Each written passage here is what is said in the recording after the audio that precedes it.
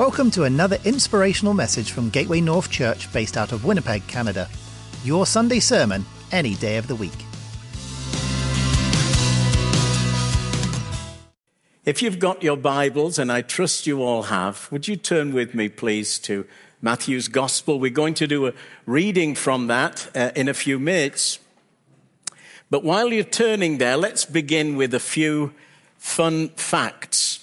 What do you think the following people have in common?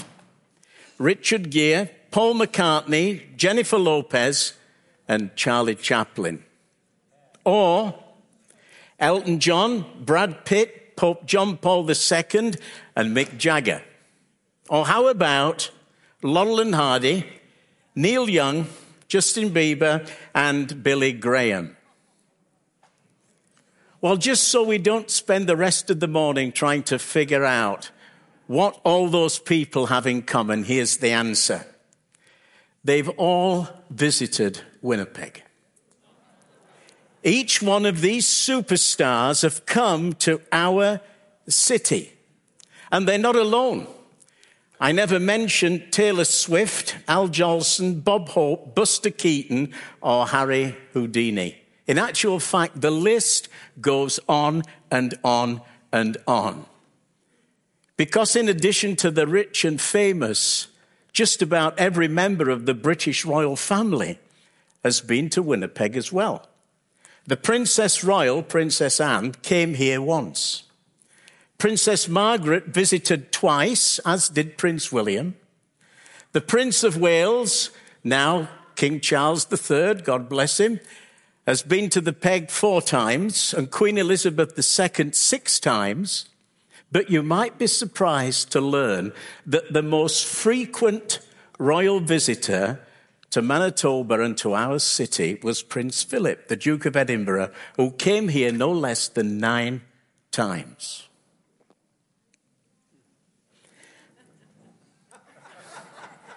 Today, though, Palm Sunday on the church calendar, I want us to think about another important visit. Not to Winnipeg this time, but to Jerusalem. And the report of it isn't in the Free Press, it's in Matthew's Gospel. So turn there, please, to Matthew chapter 21, and we're going to read the first 9 verses together. When they drew near to Jerusalem and came to Bethphage, to the Mount of Olives, then Jesus sent 2 disciples, saying to them, "Go into the village in front of you, and immediately you will find a donkey tied and a colt with her. Untie them and bring them to me. If anyone says anything to you, you shall say the Lord needs them, and he will send them at once."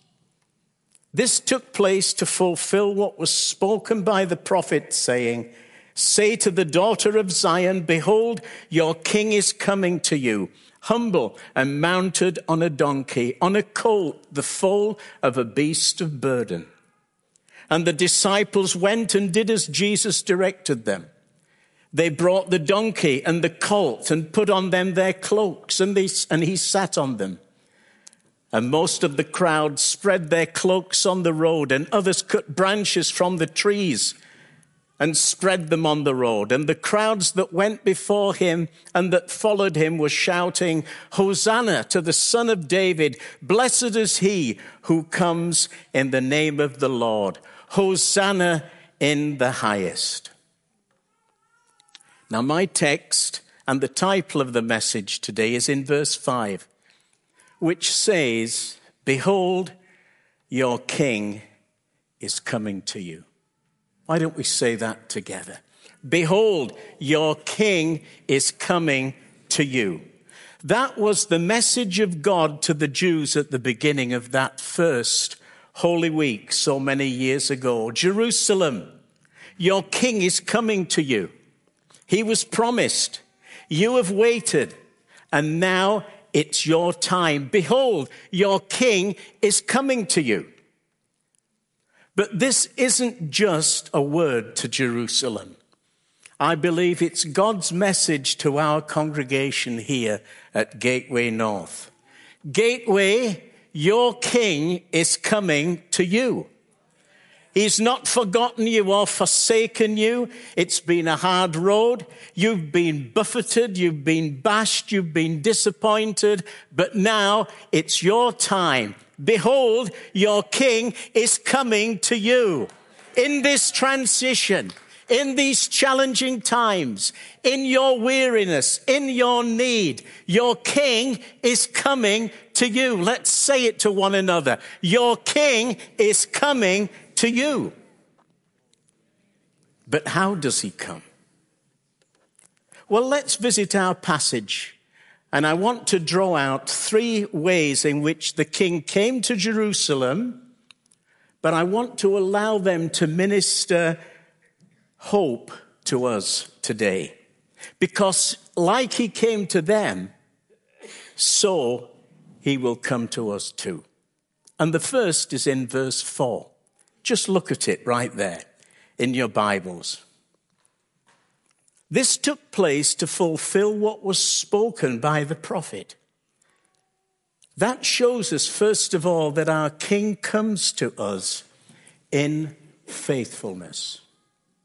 Our King comes to us in faithfulness. And that's been a theme that's gone through the worship this morning. The words of our text were actually written by Zechariah 500 years before. They are just one of 300 Old Testament prophecies about Jesus, which covered every aspect of his life, from the place of his birth to who his mother would be, to the name of his hometown, to the nature of his ministry, to the mode of his death, to the reality of his resurrection. The Old Testament is punctuated with promise after promise of his coming. Now that said, in the 400 years before he was born, there'd been a silence. The heavens seemed like brass. The Spirit hadn't moved. No prophet had spoken. Hope and expectation was at an all-time low. And God was seemingly inactive. But then one day, the angel appeared. The virgin conceived. A baby was born in Bethlehem. The brokenhearted were healed. The blind eyes were opened. And the poor received the good news. And one after another, ancient words began to be fulfilled. So by the time Jesus rides into Jerusalem, as we have read, it was clear that God really is faithful to all his words, as the psalmist says. He was faithful then, and he will be faithful now. If he kept his word to Israel, he'll keep his word to us. Let me remind you of some of those words, some of those promises that we can claim for our own. There's Hebrews 13, verse 5, which says, I will never leave you or forsake you. There's Psalm 91, verse 15, which assures us, when you call out to me, I will answer. Jesus promises us in Mark 6:23, whatever you ask, I will give you. Paul's words to the Philippians is also God's promise to us. My God shall supply all your need according to his riches in glory in Christ Jesus. Be assured, Isaiah says, when you pass through the waters, I will be with you, and through the rivers, they will not overwhelm you. And the reason? Because God has said, I know the plans I have for you, says the Lord. Plans for good and not for harm, to give you a hope and a future. Your King is coming to you in faithfulness. Let me tell you about how the King came to Vallenai in faithfulness within the last year. Many of you know that we'd been estranged from our daughter and grandson since 2015, making those 7 years some of the most painful and difficult of our life. We seemed helpless to make any difference, and whenever we tried, it just seemed to make things worse. So we prayed, and we stood on God's promises. We claimed Psalm 91, verse 15, that says, "When you call out, I will answer." We reminded him that God had said he would turn the hearts of the fathers to the children and the hearts of the children to the fathers, and that he would bring reconciliation, having made peace through the blood of his cross. And then last May, amazingly, we reconnected. This time we ended up meeting. And after 7 years of asking, God faithfully answered and wonderfully restored. Later on, by the way, we learned that our little grandson had also been praying that God would let him see his grandma and papa again. See, God is faithful in all his words. And these promises, they aren't just words on paper. This is God's word, God's promise to you and me. And your King is coming to you, faithful to fulfill the promises that he has made. So if you are seeking God over something that's not happened yet, keep on believing. Keep on keeping on, because your King is coming to you in faithfulness to fulfill everything that he's promised. Now, God always comes to us, but sometimes he doesn't come in the way we expect him. So, for instance, he might not come at the time we want. In actual fact, I'm learning that God's clock isn't set to my time zone. But it's always the right time. He might not come in the way we expect him.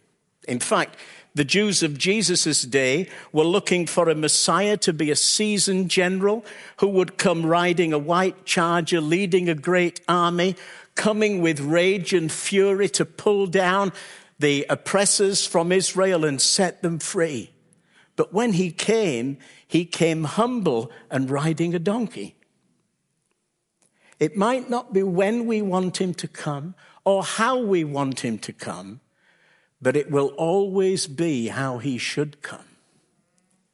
Because Zechariah, when he penned this promise in verse 4 and 5, said he comes righteous.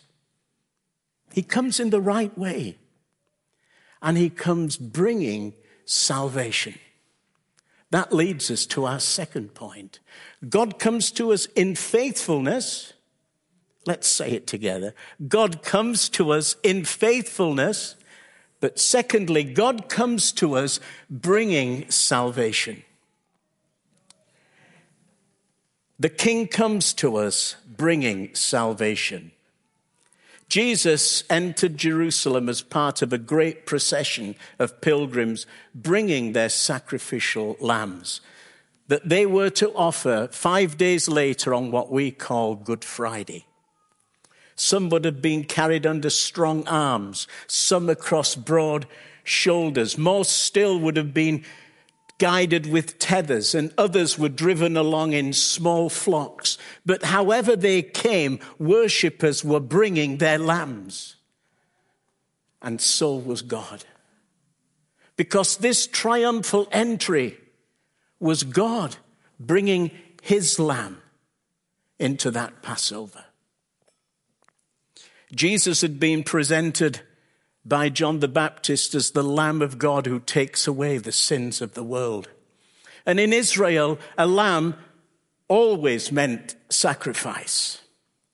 Months before, Jesus had told his disciples, the Son of Man didn't come to be served, but to serve and to give his life as a ransom for many. Ransom here means the price of redemption. It means the cost of atonement. It described a substitutory sacrifice that turned away wrath by taking away guilt. And days before, Jesus had reminded them, the Son of Man will be delivered over to the chief priests. They will deliver him over to the Gentiles.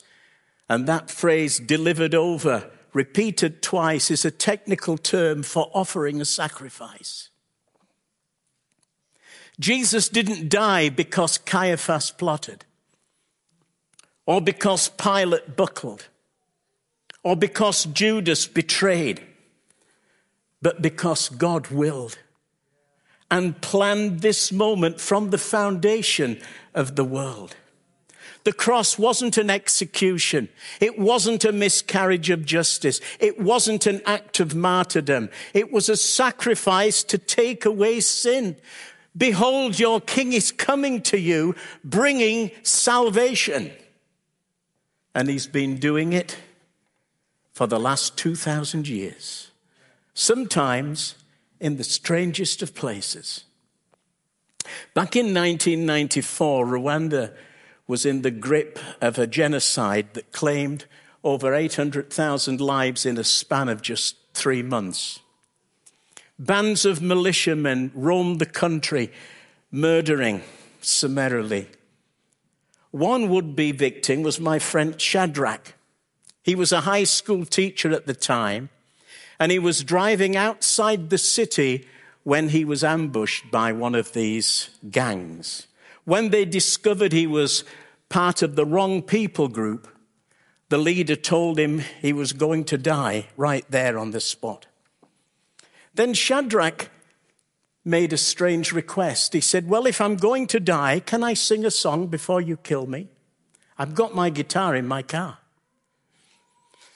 Well, surprisingly, they agreed. And so he got his guitar and he started to sing a worship song. Within a few minutes, he noticed that some of these tough soldiers' tears were coming down their cheeks. When he'd finished, somebody shouted out, sing another. So he sang another. And then after that, they requested another. And as he exalted Christ, these soldiers got down on their knees, asked Jesus into their lives. And instead of them killing him, he planted a church with them. Behold, your king is coming to you with salvation. In our lifetime, we have seen more people saved than in the previous 2,000 years of church history combined. About 2 people every second. The most rapid growth is happening in what used to be enemy strongholds. The king is coming with salvation to Iran. According to Operation World, when that nation became an Islamic republic in 1979, there were less than 500 Iranian Christians. Today, though, the church numbers upwards of 1 million, some sources say. The king came with salvation to communist China. According to the Boston University School of Theology, over the last 40 years, the church there has grown by 10,000% and is experiencing the largest numerical revival of any previous move of God at any other time in church history. Your king is coming, bringing salvation. And your king has come bringing salvation to Indonesia, where, according to Charisma News, 2 million Muslims come to Christ every year. And this morning, this same king comes to us to save and forgive. Has he come to you to save you and forgive you? Has he come to you bringing salvation? Today can be that day. And Peter's going to give us an opportunity later on. So our king comes to us in faithfulness, keeping his promise. Our king comes to us with salvation, forgiving sin. But there's a third way in which our king comes to us. Our king comes to us in sovereign control. Woven into the details of this story is the truth that when he went through those gates of Jerusalem, Jesus wasn't out of control. He was in perfect control. He wasn't a victim riding to an inevitable death, but he was a sovereign who was in charge. He rides to fulfill prophecy. Matthew calls him a king. The crowd affirm him as the Son of David, a royal title showing he had authority and lordship. And a little detail that we often overlook is that he was sovereign over creation because he sat on the colt of a donkey that was unbroken, that no one had sat on, Luke tells us. If I'd have tried to do that, that thing would have bucked and bitten and neighed and resisted. But when he did it, it recognized Jesus as master over him. Never be in a shadow of doubt. The Bible teaches us that God is in sovereign control over our every circumstances. Not over some, not over the easy ones, but over every circumstance. David tells us in Psalm 29, verse 10, the Lord sits enthroned above the flood as king forever. Whatever your flood is, whatever my flood is, there's one who is greater, who reigns over it. The chronicler writes, you are the Lord of everything. Power and might are in your hand. Job admits, you can do anything and no plan of yours can be thwarted. Isn't that a great verse, eh? You can do anything and no plan of yours, not one single word that God utters or plans can be thwarted. Paul tells the Ephesians, God works all things according to the purpose of his will. To the Romans, he writes, God works everything for good to those who love him. And in Philippians 2, we learn that God has given him a name above every name.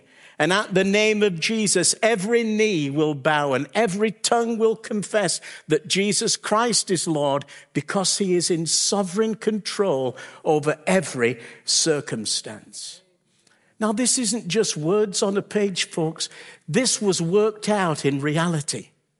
When the disciples thought the storm would sink their ship, Jesus stands and is sovereign over the storm. When Jesus and Peter receive a surprise tax bill, Jesus was sovereign over the situation. He tells Peter to go fishing, and when he pulls the fish out, in its mouth is the exact amount of money. Maybe some of us need to go to the lake at this tax time and keep throwing our rod out there. When the wine ran out at Cana of Galilee, Jesus was greater than the crisis and turned 180 gallons of water into the finest wine any of the wedding guests had ever tasted, rescuing the bridegroom and their parents from deep shame. And he still exercises absolute sovereignty today over every circumstance. Let me show you a picture. This cutie is Elizabeth. She was born with a heart defect, and the doctors prescribed for her a course of surgeries to correct all the things that were wrong. When she was 3 months old, she was to begin. But before they went in to start the first surgery, they had to do some measurements of the pressures in her lungs and in her heart. Long story short, as they were probing about to do that, on the way out, they closed off her blood supply. So oxygenated blood did not reach her brain for over 15 minutes. The next morning, her mum's there in the ICU with her, and she's feeding her, and this disheveled figure comes to the door, looks a mess. And he said, "What are you doing?" And so she thinks, I've done something wrong. She said, I'm feeding my baby. He said, is she all right? She says, she's fine.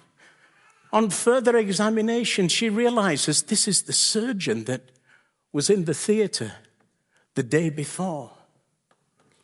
When it all comes out, he realizes that this little girl should be brain dead because her brain was starved of oxygen for so long. But you know what? Her king came to her. And he came in sovereign control. And he was the one that outranked all the surgeons in that team. And when the laws of medicine said she'll be a vegetable for the rest of her life, the sovereign king said, I countermand that and forbid it. And this is her today. Absolutely wonderful. What's your storm? What's your need? What's your crisis? Whatever it is, he is in sovereign control. He's in control of a massive mortgage. He's in control of an unfinished project. There's no circumstance over which Jesus Christ does not rule and reign. Let me finish with the words of Charles Spurgeon and then Corrie ten Boom. Let me give you Corrie ten Boom's first. She used to say, when you go through a tunnel, don't try and jump off the train. Sit tight and trust the engineer to bring you through. He knows what he's doing. He's in control.